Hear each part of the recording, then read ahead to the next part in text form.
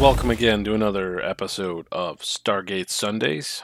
Today's episode, Season 1, Episode 8/9. We're still not really sure how that works. It's entitled The Knox. How's it going, Ryan? Pretty good, pretty good. And a long week. Yeah, it's been a very long week. I'm ready for some Stargate. I'm ready for some Stargate. I'm ready for some summer. We're getting a small taste here where we are. Yeah, it's Unfortunately, unfortunate. supposedly it's supposed to snow on Wednesday. That sucks. But what are you going to do? I would just like something in between the two, like something that's like not necessarily comfortable, but not uncomfortable. And like it's too hot for me today. I'm not a hot weather person. I don't like the heat. I also do not care for the heat, but I also would prefer it not to be cold anymore. I'd like to see some. I'm cool with the cold, but not the snow. I'd like to see some 65 to 75 degree weather as opposed to 80 degree or more. It'd be nice for it to not be like 30 and then 80. Could we get like a week of like 75 or 65? Yeah, that's not how it works around here. No. So, anyway, this episode's pretty good. I say pretty good. It's the best episode we've seen so far.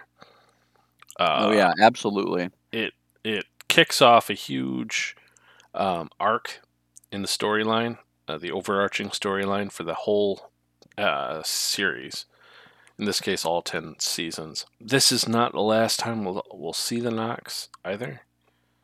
Just gonna put it out there. We're gonna see them a couple more times, but we're never gonna see anyone except the woman in this episode. She's the only person we'll ever get to see again for the Knox. Interesting. Very interesting. I would have anticipated seeing the guy character. Yeah. Yeah. Well, let's get into it. Let's start with the name of the episode is obviously The Knox, named so decidedly about the race of people that become the main focus for this story. Original air date, September 12th, 1997. You know what was going on then? No, lay it on me. Not a whole lot. Not a whole lot. This particular week, Judith Merrill had died, age 74. Apparently, she was one of the first widely influential women in science fiction. Now, I looked up some of her stuff. Honestly, I've never read it, but I'm willing to give it a shot. Some fun facts about her. She was inducted in the Science Fiction and Fantasy Hall of Fame the same year J.R.R. Tolkien and David Bowie were. That was 2013. Around this time, the first test flight of the F-22 Raptor, which is still used today and is still considered dangerous. That's pretty cool. Not a whole lot in terms of what was going on history-wise. There was some interesting video game history. A lot of titles were handed out this particular week. Silhouette or Mirage, Breath of Fire 3, Hexen 2, and The Shadow Warrior. Interesting. That's an interesting slate of games. Now you say interesting. I don't know any of these games. Honestly, I have no idea what any of them are about. Are you aware of any of them? Yeah. They're all kind of like basic in the history of video games. They're, I would say, standpoints. But Hexen is actually Doom, fantasy Doom. Oh, okay. That's cool. I like that. Yeah. Let's look at some TV and movie history. Some good stuff there. Ally McBeal premiered on Fox in the U.S. September 8th. Oh, shit. Discovery purchased the Travel Channel for $20 million September 10th, 1997. Funny as they've just been purchased themselves by Warner Media for a few billion. I don't even remember how much. The Disney Channel, everyone remembers the Disney Channel, was converted from a subscription base to basic cable packages. And Jerry Ryan, you know who Jerry Ryan is, right? Oh, well, yeah, 7 of 9. Oh, yeah, she makes her first appearance as 7 of 9 in Star Trek Voyager, September 3rd, 1997. That's a pretty good one. Those are pretty good TV movie history right there. Movies, nothing really big came out. I mean, the release of the game happened on September 12th. Another movie from David Fincher, who, if you're not familiar with, also did Seven with Brad Pitt Ooh, and Morgan Freeman. That was a very good movie. However, yes. the game did not turn out so well. So I'm not going to bother trying to give you the synopsis. If you really want to look it up, go for it. Go ahead and watch it if you want. But apparently, it was not one of David Fincher's best. Well, they can't all be winners. They can't all be winners. This episode was written by Hart Hansen. This was his first and only episode that he writes for SG1. He does have some writing credits on future episodes, but he was never the main writer at all, except for this one episode. Okay. Pretty big episode for him to have written, but we're not going to get into that. For those who don't know who Hart Hansen is, he's best known for being the writer, producer, and creator of Bones. Now I know I was Bones! going to say, I know Ryan's a huge fan of Bones, so Hey, Bones, look at this bone I found over here. It was next to this bone. I've never watched it, but I hear good things. Probably have Eh, to pick that up as a binge watch Have you watched, television like, show. CSI or, Law and Order or anything like that? I mean, yeah, who hasn't? It's kinda along those lines, so you'll like it. But I imagine the main focus is, instead of semen, it's bones. Yep. But sometimes there's also semen. Ah, you can't have a crime drama without having semen. Just saying. He also did some work on Joan of Arcadia, which I thought was an interesting I show. know the name of that, but I don't think I watched that at I want to all. say it was on Fox. It was an interesting show. It was like a modern day version of Joan of Arc. Well, let's get to the director. This guy's a little more interesting. Charles Correll, director. Coral! This is the first of 2 episodes that he's responsible for in SG1. He directed episodes of CSI, Melrose Place, MacGyver, the original MacGyver, not the new reboot of MacGyver, Beverly Hills 90210. So he's done a lot of pop culture shows, ones that were huge staples of their generation. And he's also worked with Richard Dean Anderson before, so that's always a plus. But Okay. here's the big thing: he's a heavy hitter in the world of cinematography. He did cinematography for Star Trek III: The Search for Spock, and he was director of photography for a little well-known cult classic, National Lampoon's Animal House. Hell yeah. Yeah, unfortunately, he did pass away at the age of 60 in 2004, so that's kind of sad, but that's a pretty strong legacy. So you could already tell there's heavy hitters for this episode, so there's some heavy expectations when it comes to the writing and directing of this episode. Let's go into the synopsis. Why not? Let's Hit it. Why not? After increased pressure to acquire advanced technology on their missions, SG-1 travels to the planet Gaia in order to capture a creature apparently capable of rendering itself invisible. When Apophis and his guards also happen to be there and find them, they are killed and then miraculously resurrected by the Nox. A seemingly simple race that turns out to be advanced, who will not meddle with any of their immediate affairs. Can I just say that the eyebrow game of the Nox is on point? They've got like some straight up fire bangs. Their hair game in general is lit. Yeah. Yeah. I mean, I can't tell if they're little antennas coming out the back or those are just like random streaks of hay or something coming out the back. Right. And they just sticking some flowers in there, or Yeah. is that like part of them? So for those who didn't watch the episode, the Nox look very much like a fairy-like people. They have very thick hair that looks almost like moss and bush mixed together. Their eyebrows are pretty much just covered with roots, which is pretty cool. And they pretty much wear what I would consider pretty cheap, primitive clothing. Well, it looks like it's just made with like instead of like grown natural fibers, like harvesting a specific thing, like linen or flax or cotton that they just take whatever, natural fibers they can find and just, like, weave them together.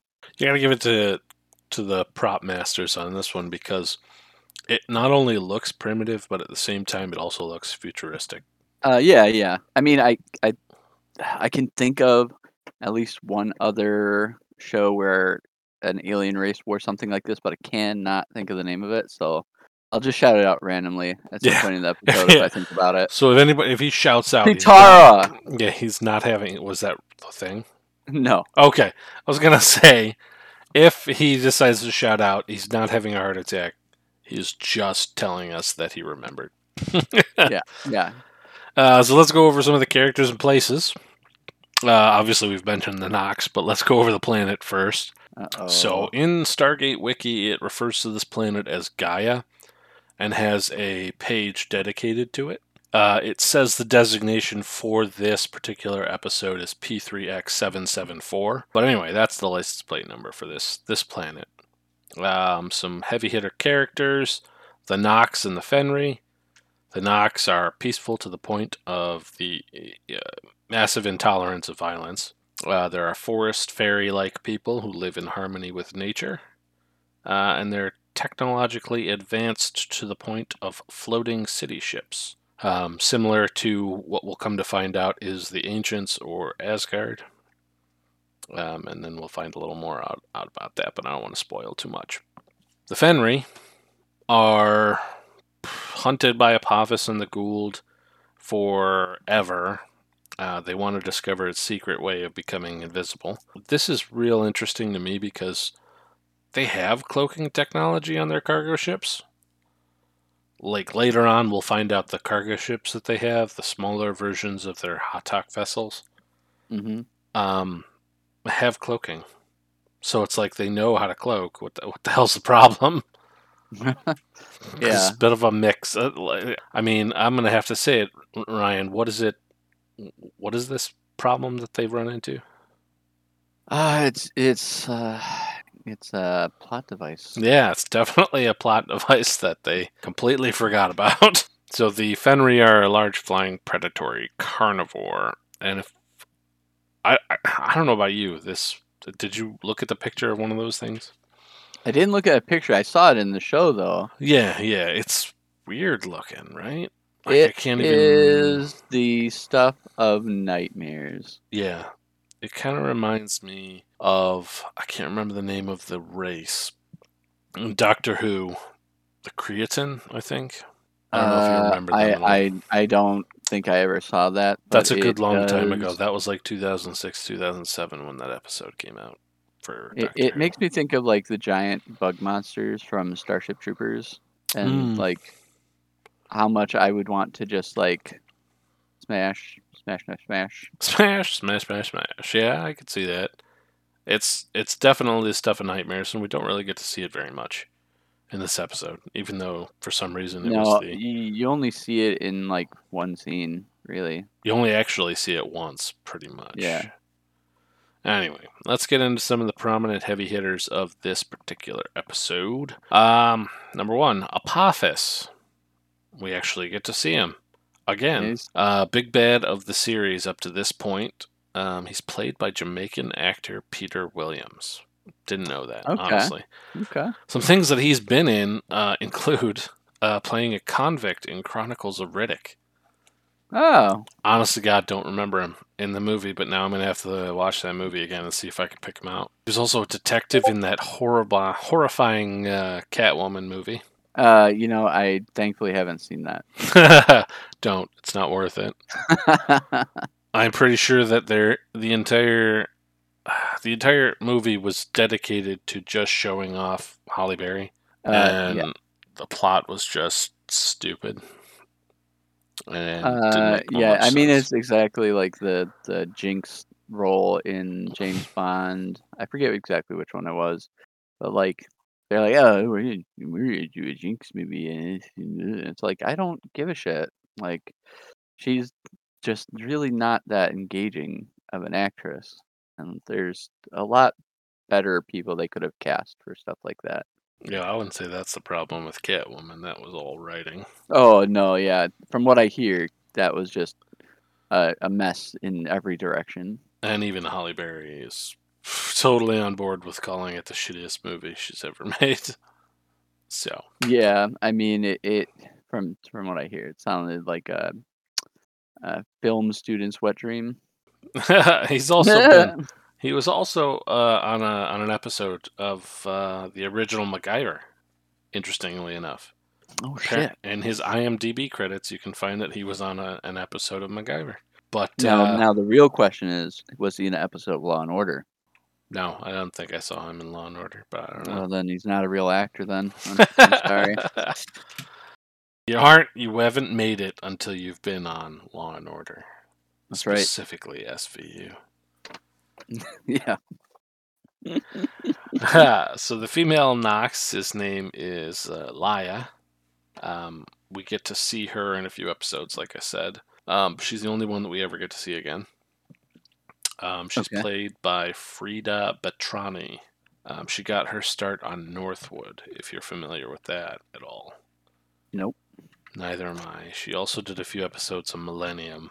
Also not Okay. familiar with I that am either. familiar with that one, kind of. Okay, so she did a few episodes of that. Other than that, I didn't see much on her IMDb credits that would constitute science fiction. On to Little Boy, Nefreu. Small child of the Nox is what I wrote down, which is weird. That is a weird way But to I wrote it describe down, so I'm going to say it out loud. It certainly feels like this is the only time we ever see a child of an alien race throughout SG1. Really? Now, technically, we see Gould immature symbiotes. Okay. And when I say But what alien, about like when I the say planet? alien race, I mean Non-human. non-human. Okay. So the Nox are technically not human. We do see Right. children on other planets, but they're usually human. Well, they reveal, right, that they're like hundreds of years old. Yes, they live to be hundreds of years old for sure. But I'd have to check it. I'm almost positive at this point that we never see children of a different race ever, except maybe in Atlantis, and that's how we're not going to go into Stargate Yeah. Atlantis. Let's hold off on Let's that hold off until on we're that like until yeah. season 7 or 8. Yeah, when Stargate Atlantis actually started. This kid is played by Addison Ridge. He did an X-Files episode, a New Addams Family TV series episode. Honestly, he was just a small child actor and didn't really do much after this. Okay. Unfortunate. Very unfortunate because it seems like that's what No, happens maybe with he a just lot of decided he these didn't child. want to do it. That's true. It's like the kid from Hook who decided he didn't want to do it anymore and he ended up becoming a lawyer. Yeah. Or what's his face that played the the little shit king in Game of Thrones? Oh, Joffrey, Yeah, the Joffrey. kid who played Yeah, Joffrey. he was just like he's like, yeah, no, I'm good. Yeah, because people hated him and he wasn't really interested in being I mean, typecast. he did a great job as being a villain, A little but shit. yeah, A I little mean, he did a best. really good job. But Unfortunately, some I people get could it. not, separate fiction from reality, You see, like, which is a okay, sad we're talking statement. about a science fiction show, and like, I know a lot of you out there really love these things. People really love stuff, and like, I really love stuff too. But like, I just don't understand that. Like, these I people are not their character. I also don't get that. Like, I understand the fact that there are actors who play fantastic, lovable characters who are complete twats in real life. And there are also people who play complete assholes in real life, but are pretty good people Yeah, overall. yeah. It's like you have to separate them from the characters that you've come to know and love. Those are characters. But And I it's mean, that's literally the whole point of their profession is they're pretending yeah, to be someone else. yeah. So get on that, people. We need a rehab Yeah, group like of some let's kind. take take a deep breath and just, go outside, touch some grass, and realize like they're just doing their job. Touch some grass. I mean, touch someone else's grass. Wait, Wait, don't do that. don't do that, Kevin. Don't Don't don't tell people don't to do do that. that. Go Touch outside. your own grass. I don't even think they should do that. Okay. Is Well, what this do a you want them euphemism, to or are we do? actually talking about grass? I was specifically talking about actual grass on the ground. Okay, then my statement makes less. Well, it makes more sense. But don't do it anyway. Either way, don't touch anybody else's stuff. So anyway, back to involving. Let's get to the main person, the main Knox, who seems to be the leader. He's played by Armin Shimmerman. Now I know you know who Armin Shimmerman. Anybody who's ever watched science fiction knows who Armin Shimmerman is. Ryan, uh, uh, I'll hit you. brain, I'll br- brain not I'll work. brain you right now. Brain not work. He's Give. so the main Uh, character that everyone should know him from is Quark from Star Trek DS9. uh, Now, interestingly enough, I did look up that apparently he also played the very first Ferengi ever on Star Trek: The Next Generation, oh, nice. and then they gave him a new part to play Oh, another Ferengi, in this case Quark, as a main character of a series, which was pretty cool. I mean, you can like literally see it directly on his face. Like thinking about it now, like yeah, Yeah, it's really a hop, even skip, and a jump over to Quark. You can tell. yeah. The cork makeup is like pretty extensive, but the main facial features are pretty much his. Oh yeah, oh yeah. So like yeah, You can it, tell it's him for sure. nice. He also does a lot of voice work, but more importantly, he's done voice work for a little video game called BioShock, BioShock Oh 2, hell and yeah! What BioShock. character did he play? He played the voice of Andrew Ryan. What? Believe it or not, he played the voice of Andrew Ryan. It Okay. is. I was so shocked when I read that. I was like, oh my god, now I gotta listen to all of Andrew Ryan again. I And I can mean, hear there's it. always a good reason to play through BioShock again. I can hear it. Honestly, I can hear it. I am Andrew Ryan. I can definitely hear it for sure. Would you kindly? Would you kindly? It's so good. I was like, oh my god, that's the best thing ever. Yeah. But apparently, he does a lot of voice work, and this is one of the more prominent video games that I've played that he's been in. He also was in the Buffy the Vampire Slayer TV series as the principal Oh. for a little while until he got killed. I don't remember that character in that show. I remember a couple of episodes of it, and the reason I remember it is because I knew who the guy was at the time when I watched it.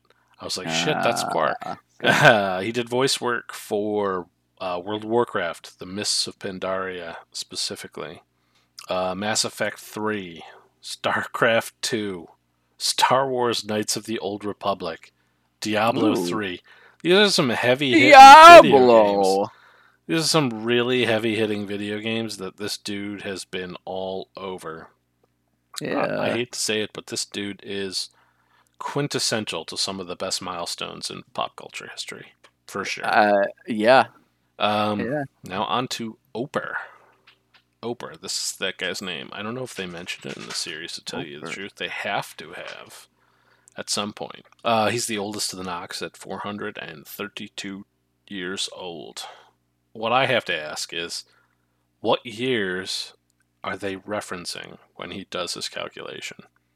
Yeah. Yeah. That's Like, interesting. how long does it take for the revolution of their planet once to give him an idea of what a day is, and then what's the amount of time it requires for their planet to go around the sun? Now that is definitely an interesting question, but I'm gonna say they probably pried that information out of the heads of the SG-1 team because they did the same thing to learn how to speak English. Okay, we could debate that they're telepathic, but at the same time, we could also say that maybe they just sort of figured it out, the language, based on how they were But speaking. I'm not sure if it was like an active thing that they were like, going in there and getting this information, or if it was more like a passive, like psychic thing where they're just absorbing like the psychic impressions of Okay. the humans, and they didn't really address it They did. directly. They Kind, mentioned well, a it couple kinda of times. did. Well, no, they Yeah, mentioned a couple of times. Are you telepathic? They never really gave an answer though. right. So I could see, sure, maybe they are. I mean, we do find out later on that humans have the capability to evolve into beings with telepathic or ESP related powers. Why the hell can't the Nox? I don't know. Why not? Yeah, yeah. So, anyway, this guy is played by Ray. I don't know how to pronounce this. I'm going to go with Zifo. It's Xifo is his last name. Yeah, I think that's right. Um, so he is in a couple of things. The first one I will mention is a movie called Basketball. I love basketball.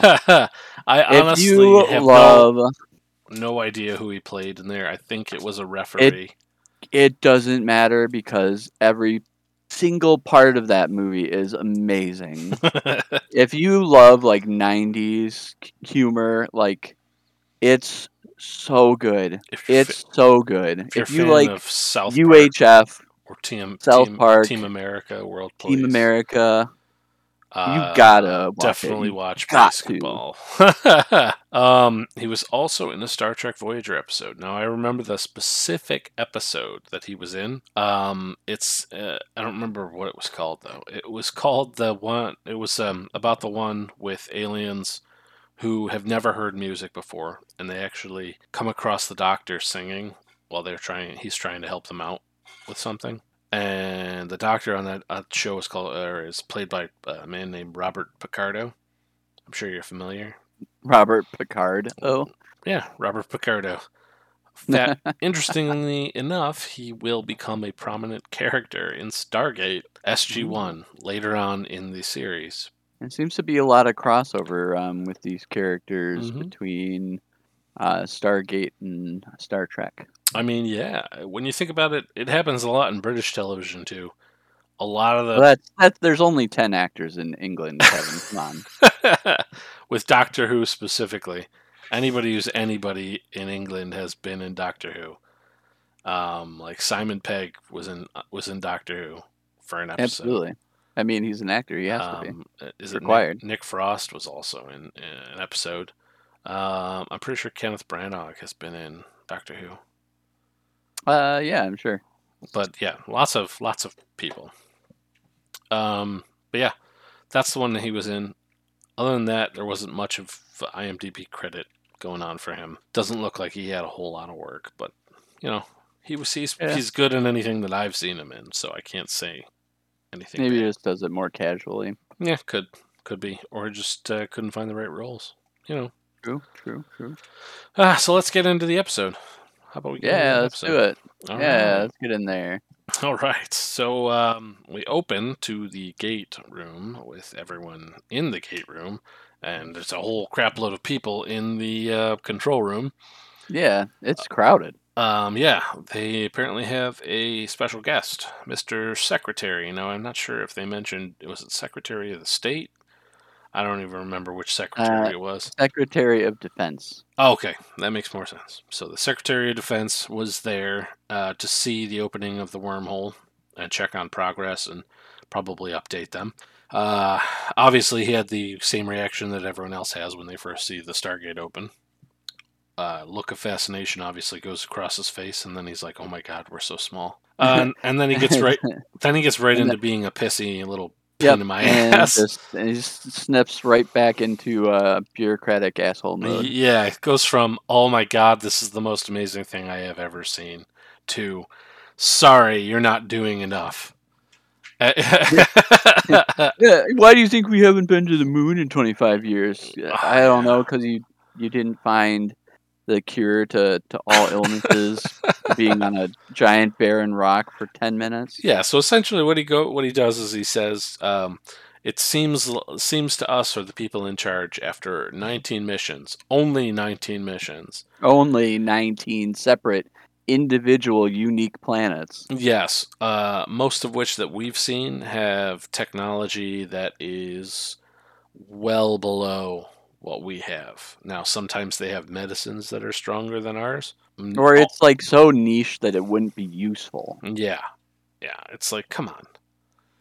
All the ones that we've seen from SG1, obviously, they've been cultures with level technology that are way below Yeah. ours, or And there's like the Gould dome from the episode with William Russ. But that it doesn't appear to have any real use we could. outside of that planet. They weren't allowed to take that one. Yeah. Right, and I mean like they could go and like look at it and attempt to copy it, but again, it probably wouldn't really have any real use. Yeah, the only use it would have is in a very specific niche format. Yeah, exactly. Other So than it's that, not not so super much. useful. Carter's there to explain that they've gone on 19 missions since the Stargate program became a thing, and she's more than happy to explain everything that's going on. Then this is where we hear General Hammond mention P3C 117, I think. Yes. And then Big Papa T, he's staring at the Christopher gate. Judge? Yeah, he's staring at the gate while all of this is going on behind him. And then he turns around and he goes, "What kind of technology are you looking for?" Because obviously he's aware of many, many technologies that the Yeah. Gould either have in their possession or have come across. So it's like, why haven't we been asking him this the whole time? Honestly.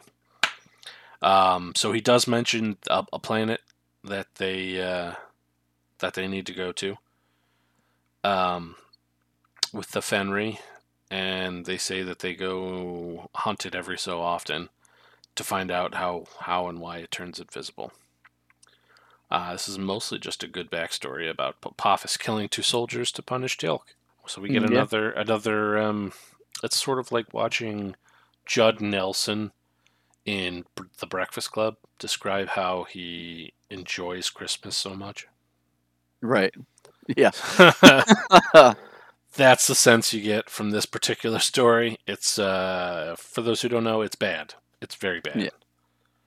Yeah. It's a very depressing Christmas at the Bender household. So after that, they're like, "Oh, invisibility is good, as in stealth." I'm like, what else does invisibility mean, you giant asshole? Yeah. It's like, what else are we talking Th- about? let's just point out how much of a fucking asshole this guy is. He is It's just like somehow like dumb enough to like have to repeat that stuff that way, and it's like, come on, man. First of all, I got this is another shout out to um, casting. They always manage to find the guys who get under your skin and who play the part exactly the way that you want it to play out. But also, it's like like we were saying, it's very difficult to separate those people from the character that they play. They're very good at finding people in Stargate, in my Yeah, opinion. people who are very believable Like Colonel for Samuels. that. All I know him as is Colonel Samuels, and if I ever met him in person, I call him a dickhead because he is. And if I ever met this guy in person, I probably wouldn't recognize him. But anyway, so cut to them going through the gate, and now they're on the planet. Jack arrives last, and he's wondering where the hell everyone went, which is weird because don't they all sort of come? I mean, usually they all come at once. So how could Yeah, he most of the have? time you see them walk as a group through. Yeah, so the only thing that I can imagine is he was sitting there talking to General Hammond about something while they all went through, and he came like 30 seconds to a minute later. That's all I can think of that would happen.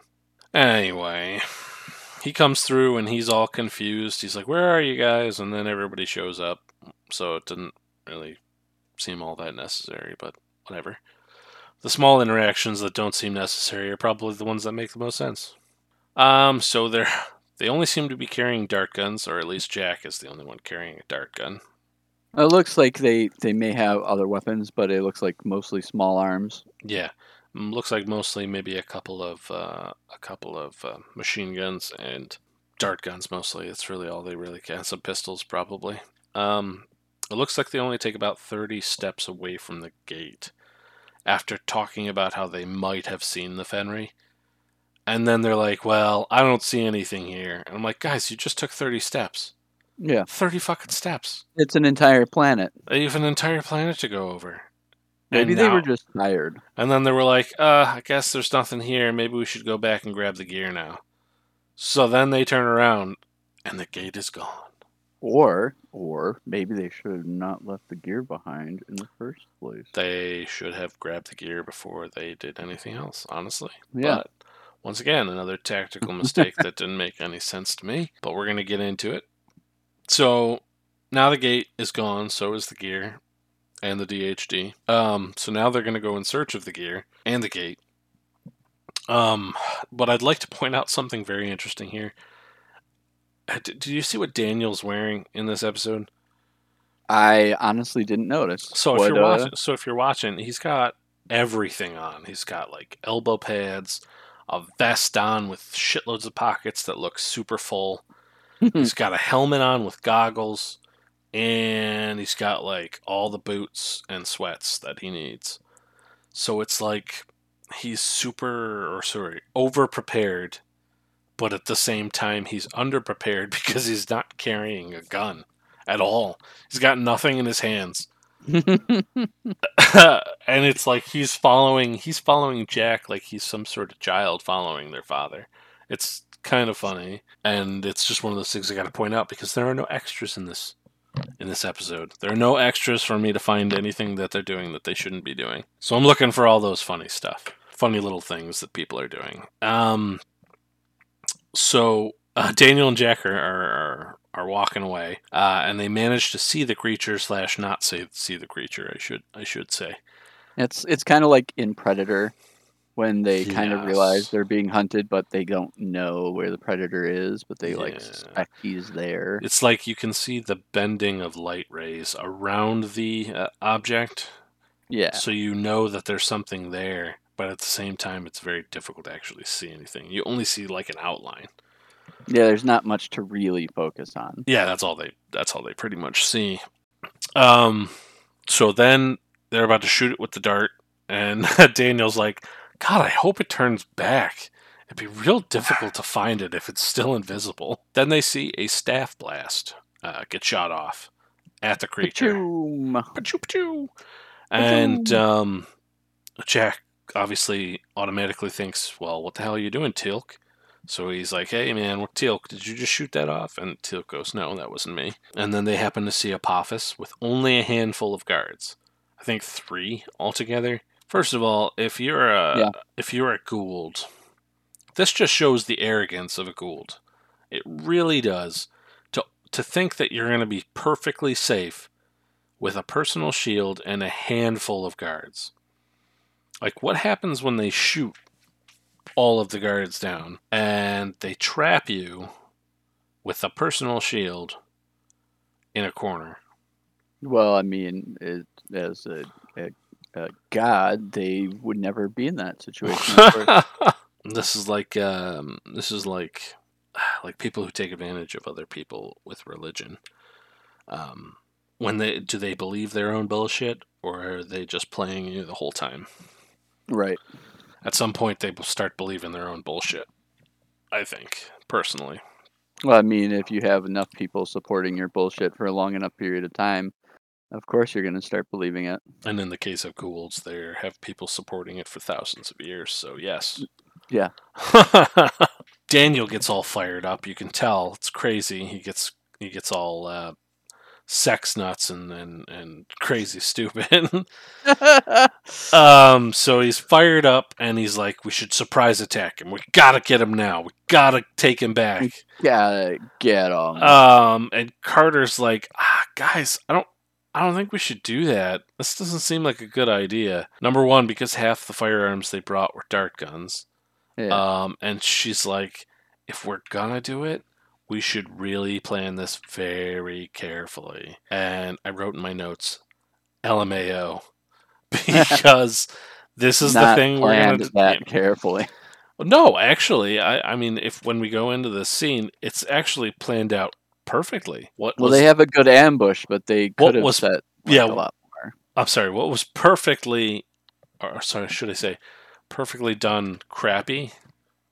I don't know how I should put that, but what was done shitty is everyone missed immediately. If that had not been the case, they'd have been successful, and they would have been able to capture Apophis pretty quickly. So what you're saying is the only preparation they really needed was just to be better. Be better shots. Then we cut to Apophis and his guards strolling through the woods. They're strolling along, and if you notice Apophis's eyes, number one, all the eye makeup he's got on make his eyes pop, but they're like so wide open, very wide open, like he's Very wide like he open. may have just done a line of coke off of one of those staffs, open, if you know what I mean.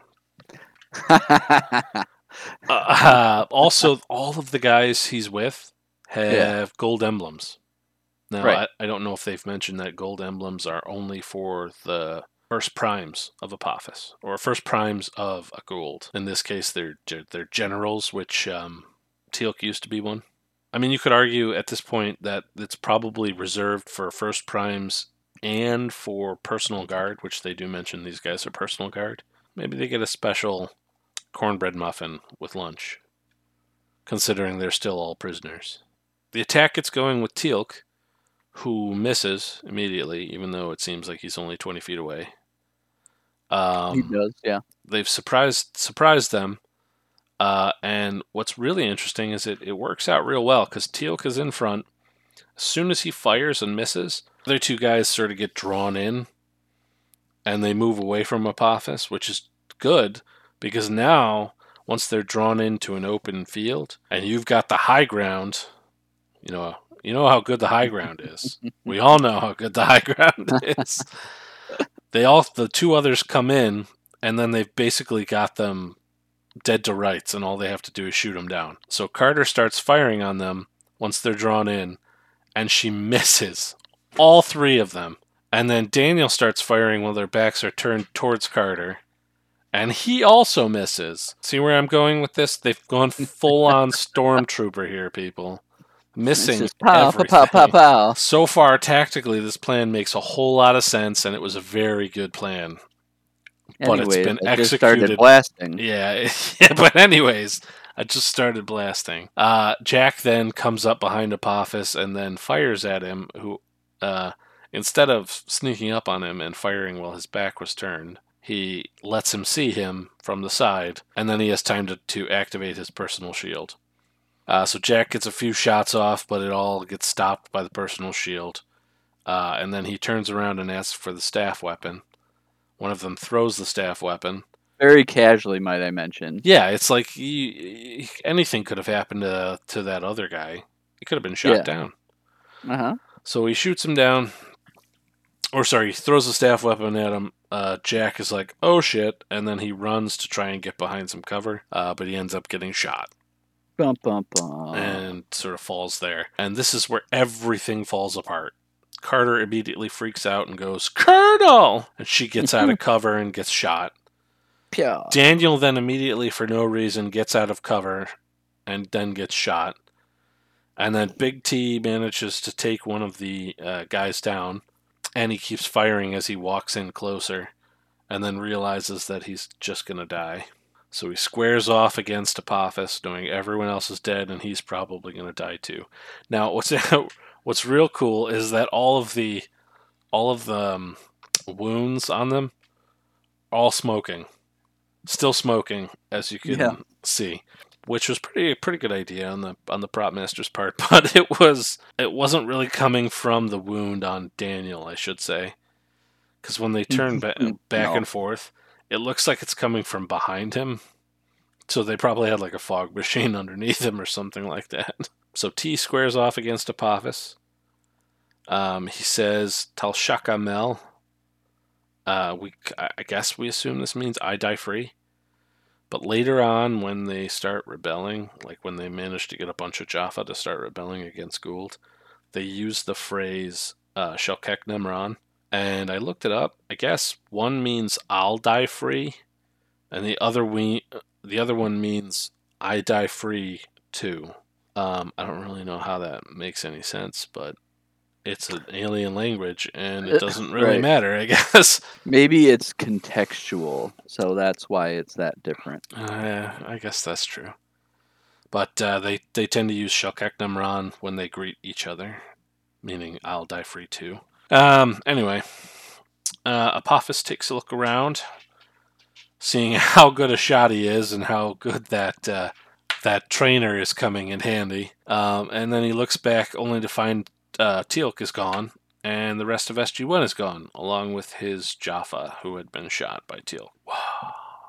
Can I say one thing about the scenes with Apophis? Go for it. So like where most of the scenes appear to be like in these kind of like open areas, the scenes involving Apophis and his personal guard are in this like enclosed little space. But I don't know if it's like the letterboxing or just the way they have it set up, the way the set is dressed. But it looks like the most B movie thing that you've seen in the show so far. And it's like it's such an interesting thing. And like if you've seen the most recent Moon Knight, the part where they're watching the video, it looks like that. I think I this thought it was. was interesting. I think this entire thing was also. It was all shot. The scenes that were on Gaia were all shot at a place called the Mid Valley Viewpoint of the Lower Seymour Conservation Reserve. So they were all shot outside, I think. Although there could have been obviously some reshoots where they had to do it and they just built a scene, which is probably what we're seeing. I don't know if it was just like the way that it was shot or something. It just had like a really it just felt cheaper to me. I don't know. Boxy. Boxy, yeah. Yeah, I got you. I get what you mean. Actually, it's probably the camera angles. So It was probably like the framing or it something, yeah. probably made it feel smaller than it actually was, Yeah. which makes sense because if you're shooting outside, you kind of want to box it in. Right, right. You don't need all the Yeah, you like don't need that various extra outside detail all that stuff. extra space. But anybody who's a real cinematography person, please explain to Ryan what's going on here because that would be awesome. Feel Yes. free to do that on Twitter. You can DM us or on our Facebook. So anyway, we fade to Daniel, who wakes up in a hut, alive, and then he walks over to Carter and he sort of starts poking at her skin. and and this is a giggle moment for sure. She wakes up and goes, "Hey, what the hell are you looking at?" Which gets me every time. And then and then he's like, "We're alive." She goes, "Oh, yeah, that'll do it. This isn't heaven." And then they go and wake up Jack. Obviously, they start to notice that all of them are missing their sidearms and their weapons. One of the Nox, in this case Laya, comes in and greets them. And then they bring him outside to enjoy some fresh fine fruit. And you can see Jack is definitely eating a slice of starfruit. So I have Yeah, to that say, was definitely starfruit on there. yeah, big applause. Love starfruit. I think it's a pretty good play on words, really. Starfruit, Stargate, Yeah, that yeah. whole chestnut, but it was a good idea. Starfruit's a pretty exotic looking one. I would have been hilarious if they had brought dragon fruit and stuff like that too. Because I don't know about you, I didn't know what a dragon fruit looked like until I was like 20. Right. So, Throw a durian in there. oh yeah, not a whole lot of people. Oh no, if they had thrown a durian, isn't that the one that stinks to high heaven when you open it? You don't have to open it for it to smell. Okay, good. So it stinks to Yeah. high heaven no matter where you are around it. Yep. But apparently it's supposed to be good. I don't know. Some people like it. From what I understand, it's really, really good in very, very small amounts. So like it's something that would be used as like a garnish or like just a very, very small addition. I could see that. I also could see people wanting to cook it to make it taste better. Probably brings out the sweetness. But I don't know. I'm not a cook. I'm also not a fan of durian. Uh, I mean, personally, I don't care to experience the negative portion of it, which is the horrible, horrible smell. So I'm good. so they come out to the Nox, who treat them to this feast of fruits. Um, and they question where their weapons are and if they were the ones that healed them. But Wouldn't you be more like, yo, how the fuck am I alive? I would have been more obsessed about the whole fact that I'm still alive. Yeah. And looking at these people, I'm like, how in God's name were you the people that kept me alive or brought me back from the brink of death? Yeah, I would instantly be like, "What happened? I need to know. Tell me now." So yeah, they seem pretty okay about the whole thing. Teal'c, or sorry, the Nox don't seem to really understand at this point. So they're like, "Oh my God, do they understand us? Do they speak our same language?" Daniel tries and speaks different languages to get them to sort of get in on it. Doesn't seem to work. And then they ask where the hell Teal'c is, and then out of nowhere Teal'c shows up, and my question is, where the hell was he and what the fuck was he doing? Because that never gets explained.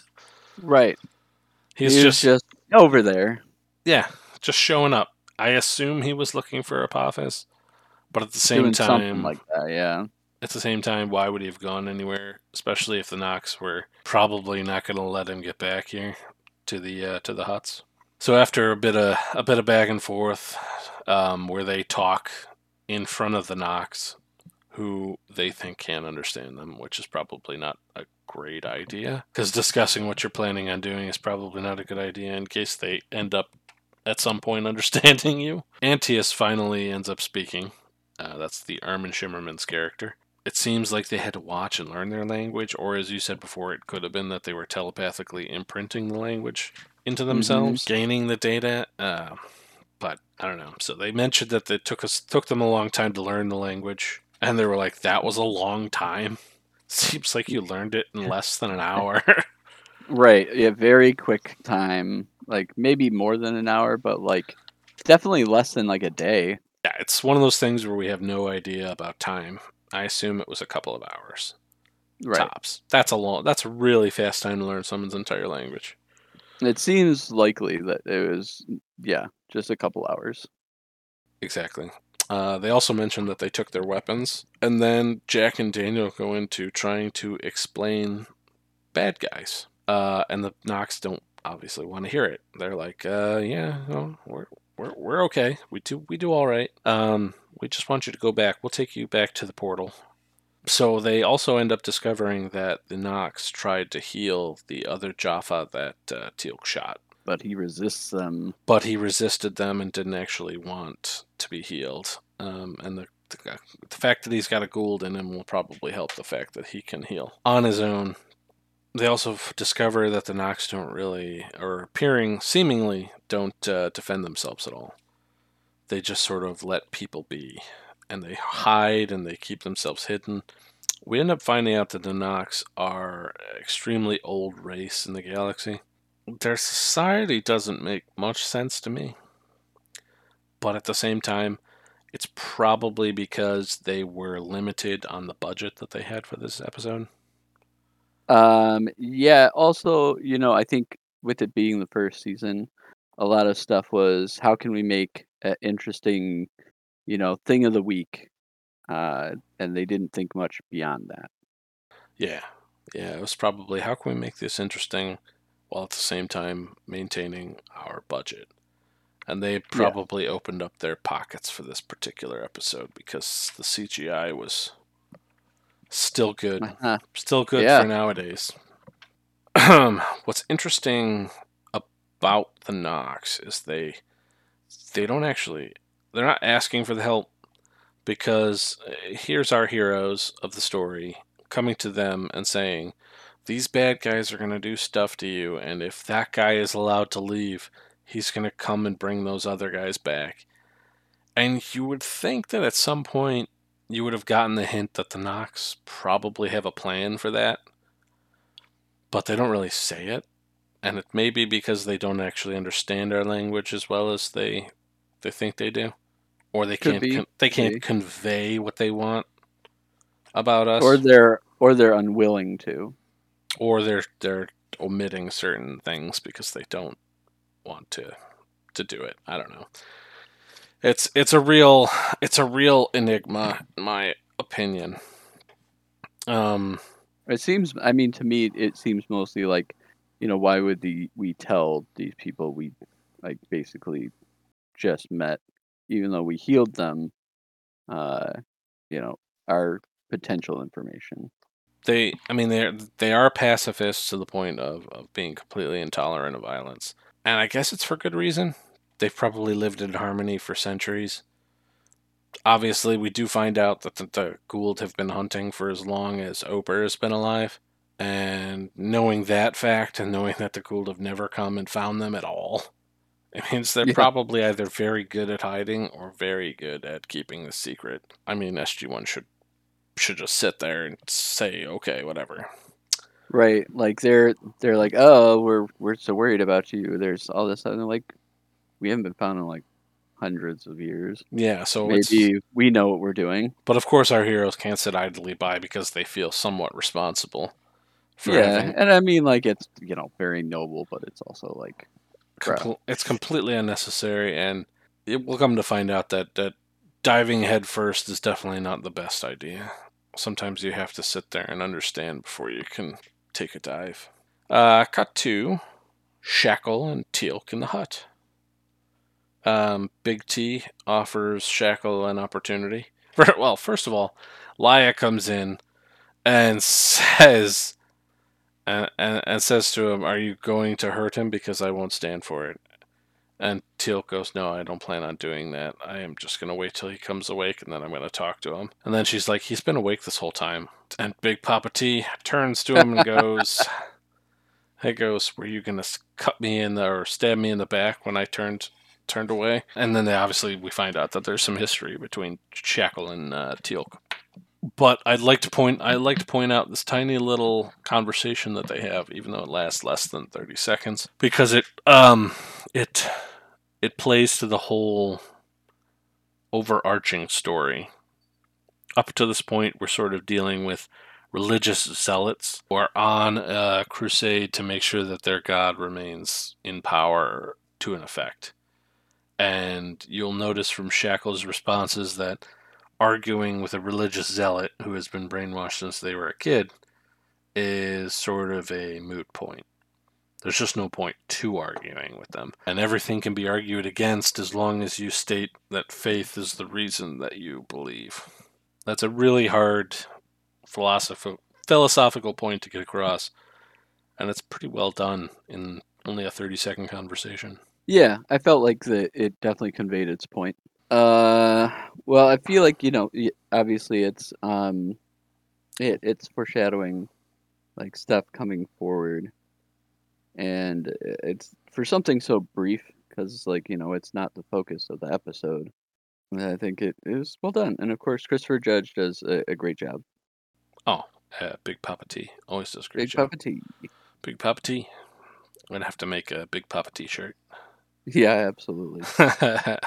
So then we go back to Sam, Jack, and Daniel, who are sitting and making bows and arrows with which to defend themselves as well as the They Nox. do a pretty good job. They Like built a for lot of arrows in a very short span of time. Yeah, he has a whole ass quiver full of arrows, and like the bow is like really shaped very well.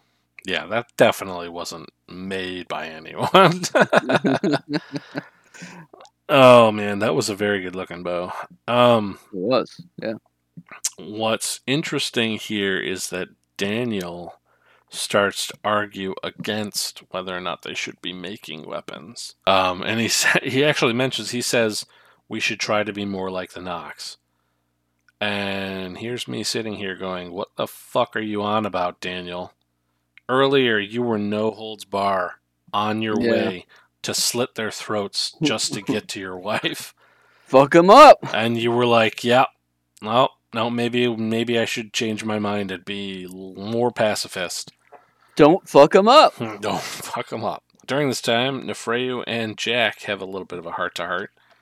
Nefreu acts or argues like what a child would argue. But also at the same time, you kind of get the feeling that he's arguing smarter.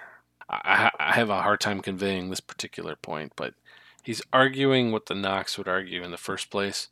And you can't tell whether or not he's doing it because he understands or he's doing it because that's what he's been taught. You know what I'm saying? Yeah, yeah. I mean, particularly, my question would be exactly how old is he? Because if he's, like this race that's can be hundreds and hundreds and hundreds of years old, like as a quote unquote child, he could already be over 50, 60 years old. Yeah, this is like in The Mandalorian with the child. We know Yeah, he's 50 years old, but he still looks like a baby. So right. this kid But could Yoda be, was something like 900 years old when he died. yeah, so this kid could be like 30, 40 years old, and he just looks like a child at this point because that's just the lifespan and how it works for them. So you got to give him some credit because I think he actually understands and he would prefer them to make peace. But Jack says it's not that simple, and it's because he knows the Gould probably better than Nefreu at this point. The Gould Yeah, don't. The since they Gould don't really interact with the Gould, they hide from them, so they're not they sit. seeing. Yeah, they only sit there and Yeah, observe what they do, and that's hunt. That's really all they ever do when they come to that planet. For good reason, Goulds do not do peace. They're only interested in power, accumulating it, and having slaves, which is very megalomaniacal and exactly now around their character. now tell me if I'm on to something because it would seem like a culture that doesn't believe in peace at all would maybe have had that set in motion by like an antagonistic force. So like if they're like going out into the stars and like hunting and colonizing whatever, it could of course be like completely internally motivated, but it also seems like it could be motivated by the need to take for themselves so their opponent doesn't have the means to retaliate. That is interesting and completely on par with their character. The Gould themselves will actually see the planet in a few seasons. We'll see the planet that they were born from, and they grew side by side alongside another race of beings. I don't want to spoil too much, but they the fact that they grew as a parasite speaks to what their entire culture is about. So they take what they want. The circumstances of their change. They don't make what they want. They always take what they want. So that their evolution has always been to scavenge from other races. They did it when they first came into being. They probably continued to do it until they found a race that was much more intelligent than they were, and they took what they wanted from them, using their evolutionary ability to take over a host. But that was good. That was a very good observation because that's exactly who they are and what they do. Cool, cool, cool, cool. As far as an underlying force that's driving them, just their evolution, really. I don't think that there's no one behind the mask there, if that's what you're Okay. asking. Yeah, yeah, I suppose that's what I was asking. It kind of felt like that's where you were going for. Like, there's a big bad behind the mask. No. Yeah, like, Um, how like they would appear like, evil and just like, colonize-y, but like really they're doing it because Sinister Force X is it's acting against them and could act against the rest of the universe, so they're keeping it in check with whatever. oh no, that's a good point. No, no, that's not it. That's definitely not it. Okay, so they're just They're dildos. they're just giant dill holes. Yeah. All right, Um, all there right. are big bads of the ghoul, like ones that are more powerful, that end up coming into play later on and become the bigger bads, other than Apophis. So they essentially function like warlords, right? Like they're not technically separate, but they're also not necessarily gonna work together. No, they call themselves system lords, which is pretty good since they're all from the stars and they rule over star systems in general. So you'll end up seeing a bunch of them later on.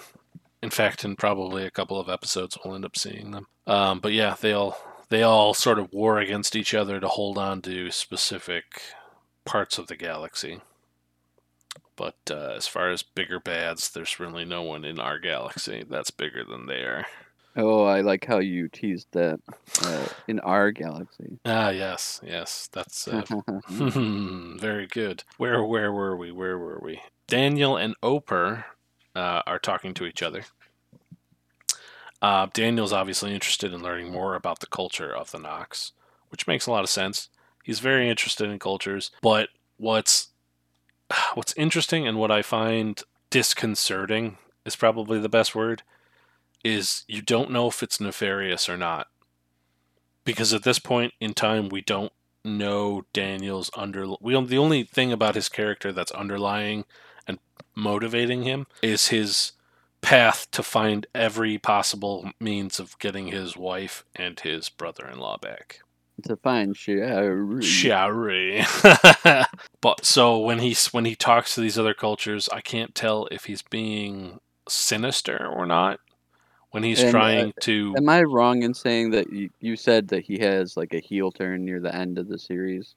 he has a what? A heel turn, like in wrestling, there's like the hero wrestlers, and then there's sometimes they take like a heel turn and they turn around and they're now I'm a bad guy. Daniel, no, no, Okay. no. He turns into a badass.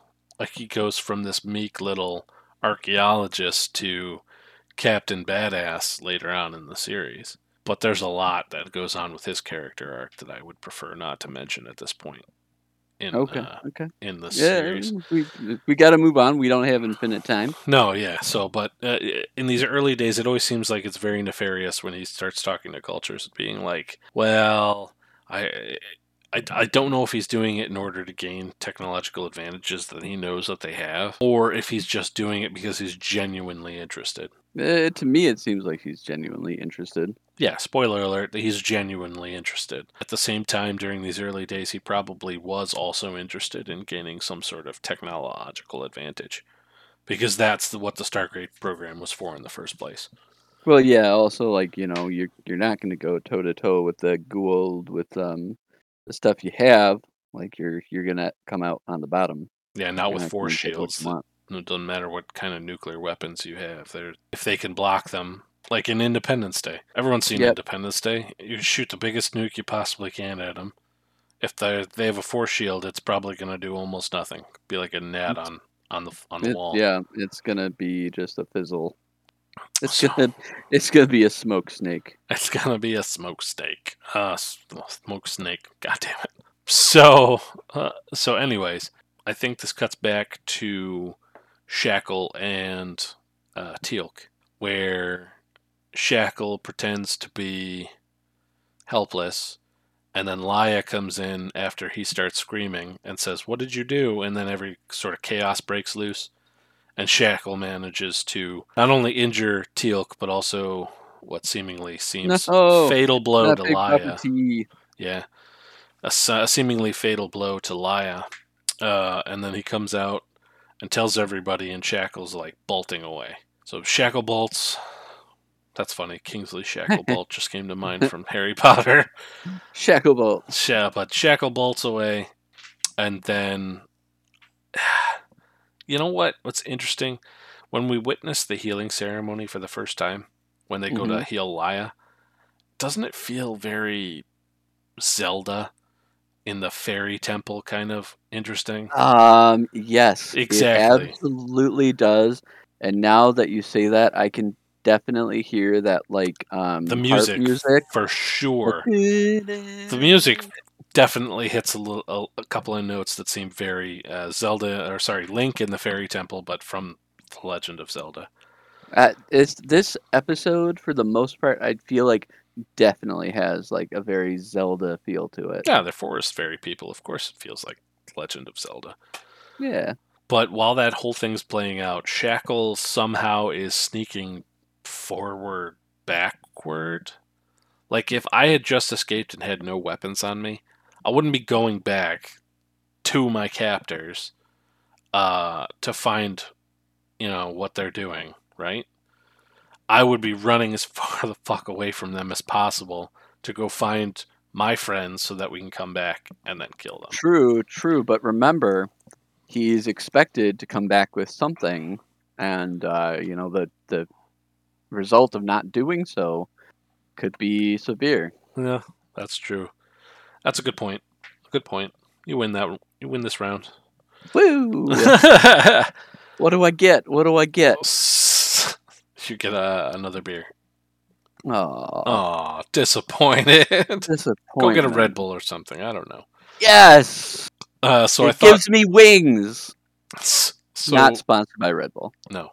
So Shackle notices the healing ceremony that's going on, or the healing ritual, and notices that they can become invisible. So he's like, oh, he puts two and two together. They're the people Did who. you get a vibe from that meme of the guy wearing the yellow suit, like rubbing his hands and licking his lips at that point? Yes, I did. I wouldn't have gone with that particular meme, but yes, I know exactly what you're talking about. Because he Uh, was very excited. he was, yeah, he definitely felt sexually aroused at that point. So he runs away, obviously, to go tell Apophis and the rest of them about it. And then the Freyo pops up behind behind Jack and was it Teal'c or was it Daniel? I think it was Daniel. Daniel, yeah, because Teal'c was hurt at this point, so he was sitting there healing. Freyo's like, "Oh, I want to see a Gould," and it's just a kid doing kid things. Yeah, And in this instance, it's a kid doing kid things when there are no natural predators around them, because at this point, you kind of get the you may not know that they have advanced technology, but at this point, you get the sense that they don't worry about anything because nothing can hurt them. right. That nothing can hurt them because nothing can find them. Yeah. So obviously there's a sense of, for this kid, that nothing really is scary enough to hurt him because he can just hide himself if he ever wanted to. And then obviously Nefreo ends up going off on his own, and they all get scared after they get Laya back up, and so they end up going to search for him. Nefreo obviously ends up coming up on the Gould and the Jaffa. Jaffa. And then we see the little hand device that the Goulds like to use. And obviously he hurt Nefreo pretty bad in this case. But what I want to convey is it's a nice statement that ends up becoming a sincere, I want to say, rule set for Jack in the future. When Antius mentions the fact that the very young do not always do what they're told, They say that several times. it ends up becoming a pretty big staple, I think, for Jack's character. Knowing what's going to happen in the future, it does feel like that ends up becoming a big thing for him, especially in the much later seasons. And they do mention it again at some point. So, they go and they search for Nefreo. They end up coming upon Nefreo, who is probably either lifeless or on the brink of death. And then they're going to begin the healing ritual. And Jack is like, well, we got to fucking defend you. And they're like, we'll do it our own way. Go away already. Like they're Like, will annoyed. you please leave? Like, we've asked you to leave. Please go away. Let us do our thing. Jack says he's not interested in watching these people die, but what he's really interested in is protecting him and possibly killing Apophis or taking Apophis prisoner. Standoff Part 2. So obviously they take up arms. This time they do much better. Big Papa T grabs giant freaking log. They've got a couple of bows and arrows. They seem to do much better this time round. They get the drop on them. They take out a couple of them. Apophis is just about to get his, and then boom, what happens? He disappears. He fucking disappears again. After this whole healing ritual and such has gone off, the Nox show up and say, sorry about that. We can't let you do this. It's time to go. And they take him back to the gate. Then we have the big Nox reveal at the end. The Nox have been telling him the whole time, we're fine, we don't need you.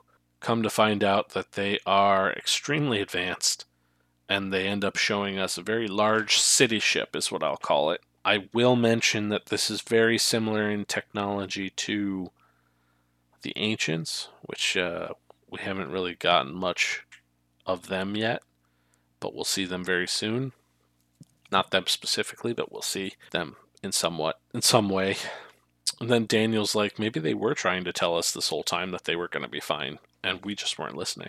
And if you didn't slap your forehead at that exact moment, just why? Like, hindsight, when you actually watch the episode and you think about it, like, they did say it a bunch of times. It may not have been directly like, we're going to be fine, we have technology enough to protect ourselves. What No, they it were was trying to definitely say was, gentle enough to be like, we can handle ourselves. like, we're fine, we can do this, like, we can hide, we can heal, and we're going to be fine. Just go leave us alone, we'll be fine. And they did try and say it a bunch of times, but I mean, can you blame our heroes? They obviously wanted to protect what they thought was a helpless race, who is not so helpless because they have a ship the size of fucking Chicago that can fly and just hides out. It's like the island of Sokovia during Avengers: Age of Ultron. Yes, It's fully ass flying on its own, and it's completely imperceptible to the eye unless they let you see it. exactly. And like It, not even like the shimmery light bendy stuff, like straight up, you would invisible never know it's there. until they revealed it. It was one of the big screw ups for them early on, where they find out that they could have had an alliance with a technologically advanced race that's far superior to the Gould. And you don't even know how many of them city ships that they have. They could There's have literally no way to know. multiple of them. They could have thousands of those ships, but we have no idea. I have to assume that there's probably not thousands of those ships. There's probably maybe Right. a few Yeah. dozen. I only say that because we never interact with the Nox again at all, except for when Laia comes around. It means that if they're not interacting with them, they're not moving out into the stars. They're staying on their own planet. So maybe they have a dozen or so of those ships just hanging around the planet. It's like, hey, I'm going to go on one of my big hiking trips down on the planet. So then they go do that, and then they go back up to their city ship. Oh, that was a nice vacation. Now time to get back to work, if you know what I mean. Yeah. So that's it. They've revealed it. They've opened the gate back for them, and then sent them on their way. And that's the end of that episode. Very good episode overall, and it's a real step up. Let's get Yeah. into some fun facts real quick, and then we'll get into the rewatchability scale. Do it. So here are my fun facts after having watched the episode. This is the first episode of all of them to feature a race from the Alliance of Four Great Races. We don't know about that just yet, but it's coming like 3 episodes, so give me a break here, people. Spoilers. Teal'c is referred to as a Sholva, or traitor, for the first time. Ooh. He gets referred to this for a very long time until the Gould are finally defeated. So we're going to hear a lot of Sholva. Literally every time a Jaffa comes across him, he goes, "Ah, so you're the Sholva." That's Shows real. It's real nasty about it too. Like it's like they're calling him the C word. Like I won't even say the C word. That's what they're rude. calling him. That's so rude. Well, I will end up having to endure it for about 7 seasons. So there you Shows go. This is the first time he uses the phrase "I die free," which will end up becoming a huge thing for the Rebel Jaffa later on. This particular episode has a similar plot reveal like the original series Star Trek episode "Errand of Mercy." That's when the one that's to give you a small summary. That's a one where Klingons invade a planet of simple farmers. The Federation tries to help them, but the Organians refuse it. The Organians then reveal that they were energy beings the whole time. Oh, reverse Uno. So very similar to the Errand of Mercy in this case. Believe it or not, a clip of this episode, specifically the clip of Antaeus waving his arms at the gate to reveal it at the end, is shown in the movie Fanboys. Really? Yeah, it's while they're sitting in the hotel room, just flipping through channels. I think while they're You want to in know Vegas. something interesting? Yeah, I do. The main character of that movie, Fanboys, went to my church. For what? Yeah. Which one? There's a couple of main The characters. Is the one that's dying of cancer in Fanboy? no, the one that was like the business guy. Really? Yeah. Damn, that's Mhm. crazy. I I didn't know know him that well, but it's yeah. that's Small world. a very small world. One of my sister's friends has a cousin who was in the Accepted movie. Did you see Accepted? Ooh, He I pl- love he Accepted. played the guy who I can blow. I want to blow things up with my mind. Oh my god, I love Yeah, that guy. that was one of the best small parts, and Yes. yeah, apparently they're cousins. She saw him at a wedding once.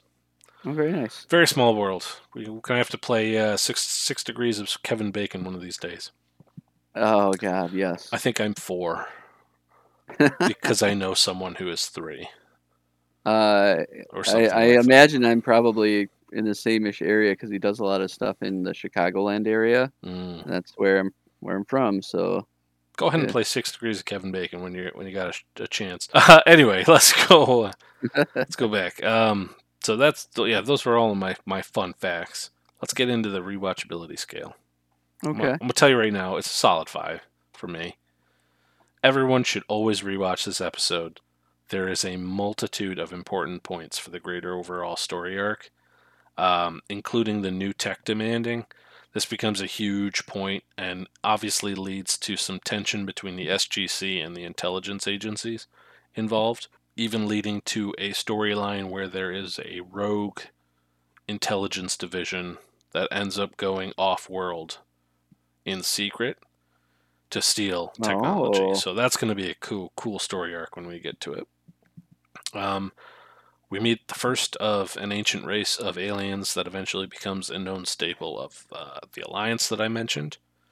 And then we get a sense of how difficult it will be to turn the Jaffa, who are, like I said, religious zealots who actually believe the Gould are gods. That also plays into a very long story arc that lasts 7 seasons on this show.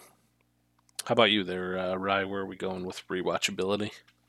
It's definitely, like, high for me, but it's not, like, exact 5. I'm gonna say, like, a 4.7, 4.8. Like, you definitely should rewatch this, even if you're, like, not wanting to watch every episode, you should definitely watch this one. I think there's just, like, some small technical things that kinda take you out of the episode, that kinda, like, take those, like, point 2, point 3 away from me. Fair, fair. um, where like just ends your suspension of disbelief, and kind of takes you out of the moment. But like the acting was good. I think the way that they have uh, the interactions between the Nox and SG1 is really good. There may be some things I would do a little bit differently in hindsight, but I think what episode wouldn't have made a judgment. I gotcha. Yeah, So in this case, made the adjustment. points off are for being able to see the bra straps, as it were. Yeah, yeah. They're just little things, that I think just took away from the overall episode, but overall, very, very, very solid episode. Oh yeah, this one's a good one. So that's all we have for you this week, guys. Please join us next week for Comic Book Fridays, as well as another Stargate Sundays.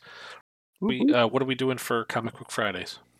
So as you know, for this next episode of Comic Book Fridays, we are stepping away from deep diving into some of the larger groups of the Marvel Universe, and we're going to set up a little universe of our own. So we're going to find a independent comic book from any comic book distributor.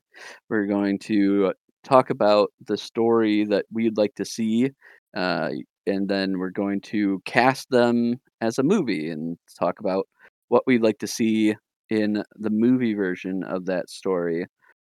So we're gonna have our own little comic book casting session and storyboarding. Nice. That does sound like fun. Can't wait for you guys to see what I do.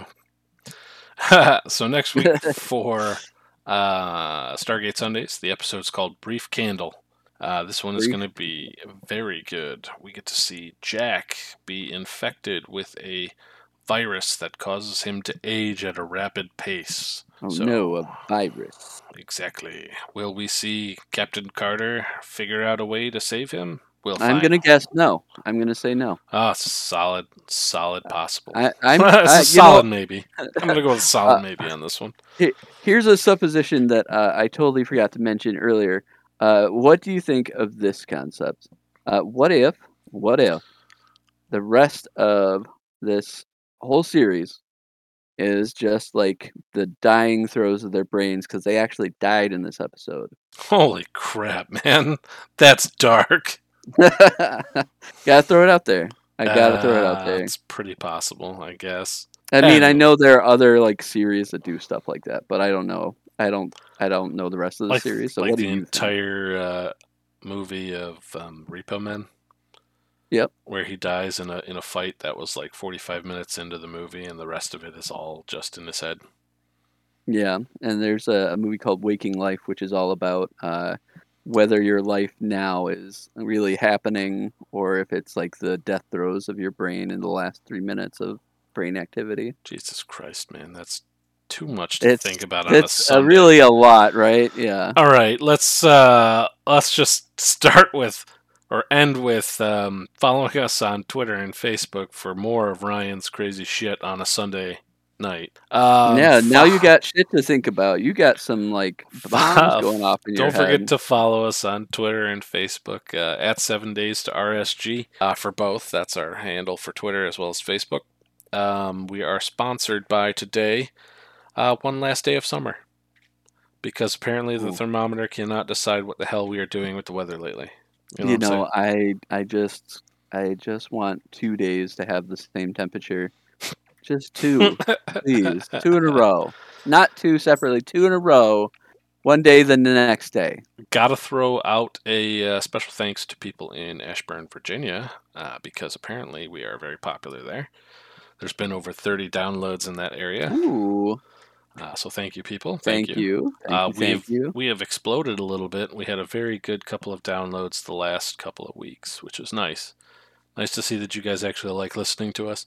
He has to edit the videos, and then we're usually talking on Discord too, so I'll be saying something to him while he's listening to me say something. And he's like, "Bro, I I'm not can't listen fucking to paying 2 it. of you." I was like, I'm not paying attention to you. I'm paying attention to past you. We're available now on Stitcher, Deezer, rating on Pandora, but we're TuneIn, iHeartRadio, Google Podcasts, Apple Podcasts, of course, Spotify. So go ahead and listen to us. Go ahead and tell everybody about us. Just give us a chance. Give us a chance on National Take a Chance Day. Give us a chance. Yeah, take a chance. This episode brought to you by Take a Chance. So that's it from us. We wish you 7 days to rock and stone, Guardians. Rockin' Stone. Later. Whoa.